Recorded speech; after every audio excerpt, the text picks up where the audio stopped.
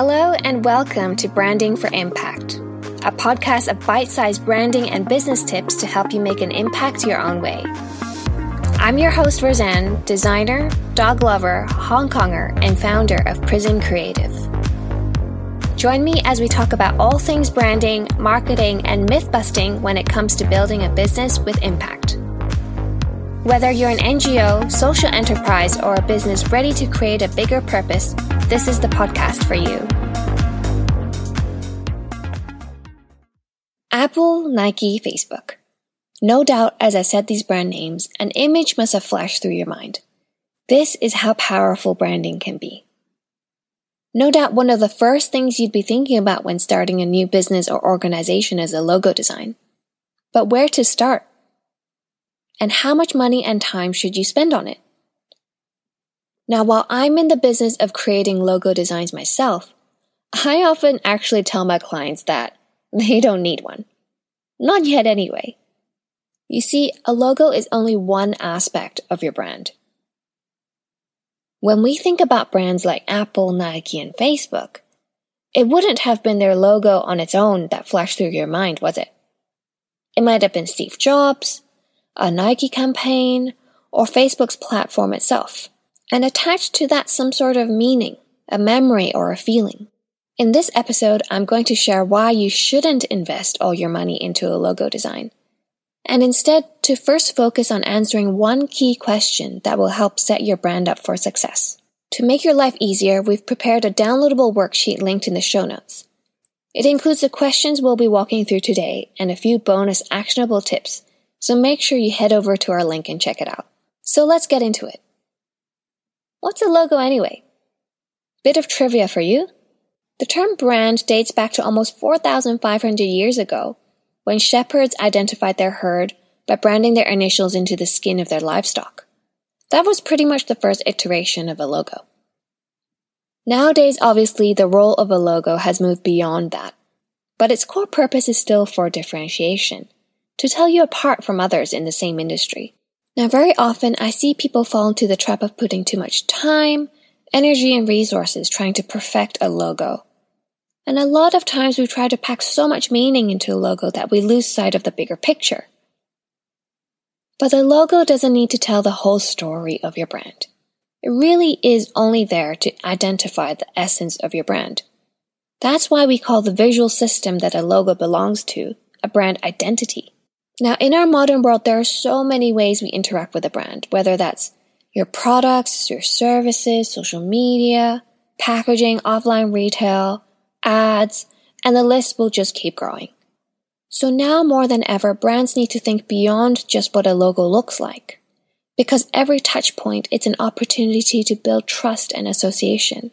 And when we're able to do that, we give a logo meaning. That is where the value of your brand lies.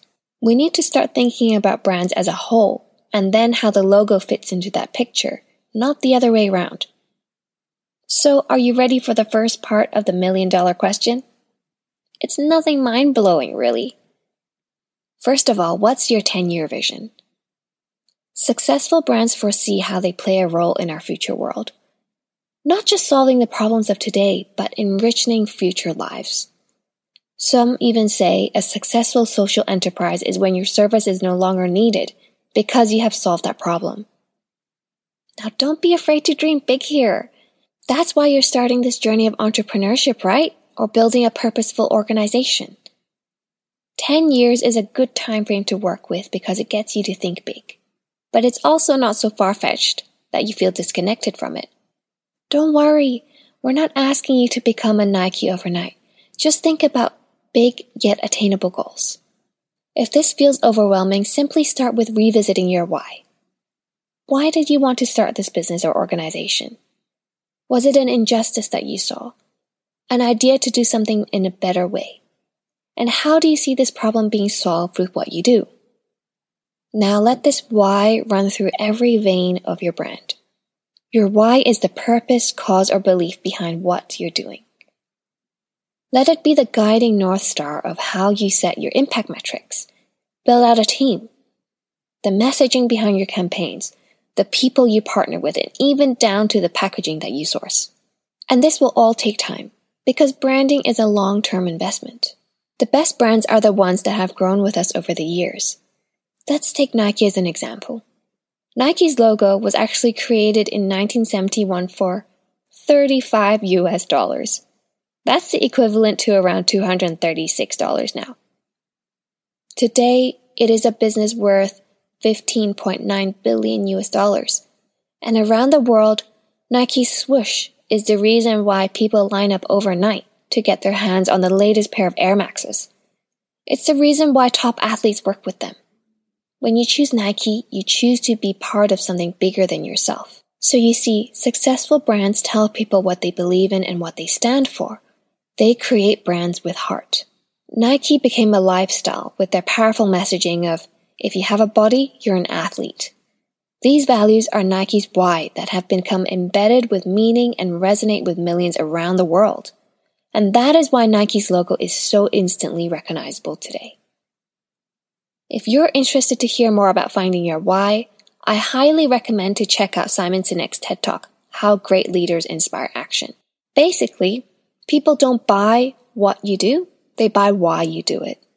Human beings are wired to want to belong to something and give meaning to the things around them. Another terrific example of two brands to compare are Toys R Us and Lego. Now, Toys R Us, as we know, is really struggling. With the likes of Amazon, Walmart, and Target coming in with such competitive edge, Toys R Us failed to identify what made them truly unique. It was really difficult to build brand loyalty and didn't give people a reason to choose them over everyone else. Lego, on the other hand, did you know, almost went bankrupt in 2013. They were doing too many things, and although they were making terrific toys, a lot of their products didn't actually cater to what their audience wanted.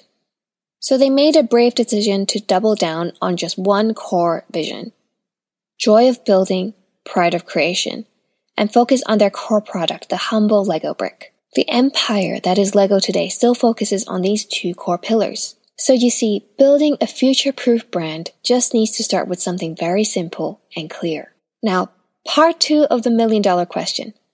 Who does it serve? Logos and brands are here to create emotional connection. Think about your favorite brand. What makes you choose them time and time again? Maybe it's because of great customer service. Or maybe because putting on those pair of running shoes makes you feel like you can achieve anything. Or maybe a scent brings you back to a moment in your life. Successful brands are the ones that feel deeply human. They are able to provide richer experiences and connect with you on a deeper level. A big part of Lego's success is they really got to understand their audience, what they wanted, and what the joy of building and creating something from scratch could bring to people, no matter your age. So get very clear on who exactly it is you're talking to, because then you'll attract the right people, and they will choose you today and they will choose you tomorrow. Think about who your people are and what you'd like them to say about your brand in 10 years' time. Now, I know that NGOs face an additional set of challenges because they actually have two audiences. First, you have your direct beneficiaries, and second, volunteers, donors, and partners. And it's totally okay to have different audiences. Think of your brand as a person. When we find ourselves in different situations, speaking to different people, we may take on different roles, right? And different ways of communicating, but we're still the same person. For example, if we think about a chef who is an advocate for sustainability. On their menu, they feature a lot of local produce, they cook seasonally, and make the most of every ingredient. For their kids' menu, although for a different audience group, it's not like they would create something completely different, because those are the values that they stand by. It would still be the same concept, just different seasonings or plating to appeal more to children's likings and taste buds. So think about the role you want to play in people's lives and how you're here to make their lives better. Okay, so to sum it up, don't invest everything into a logo design. First, ask yourself the question, what's your 10-year vision and who does it serve? Because meaning is built into logos over time, over dedication, and showing up for your audience. We also talked about going into it with clarity. Think about why you're doing this. What purpose, cause, or belief is behind what you're doing? And who this matters to? Because a logo only matters when people value what's behind it. Think about some of your favorite brands. Why do you always choose them over others? Maybe there's something you could borrow from them. Finally, start with the right mindset and invest in the long run. Think about the legacy you want to leave behind and what you'd want people to say about you in 10 years' time. I hope you enjoyed today's episode. I know this is a lot to take in, but we're here to help. Download our worksheet and our show notes to go through these questions and actionable tips in your own time. I promise it'll be worth it and it'll bring you so much clarity and confidence. If you enjoyed this episode, I'd love if you could share it with friends. You can tag us on Instagram and Facebook on prismcreative.co, and it would mean the world to me if you could leave a rating or review here. Please remember to hit subscribe so that you don't miss the next episode of our bite-sized branding and marketing tips for impact. Thank you so much for listening and see you next time.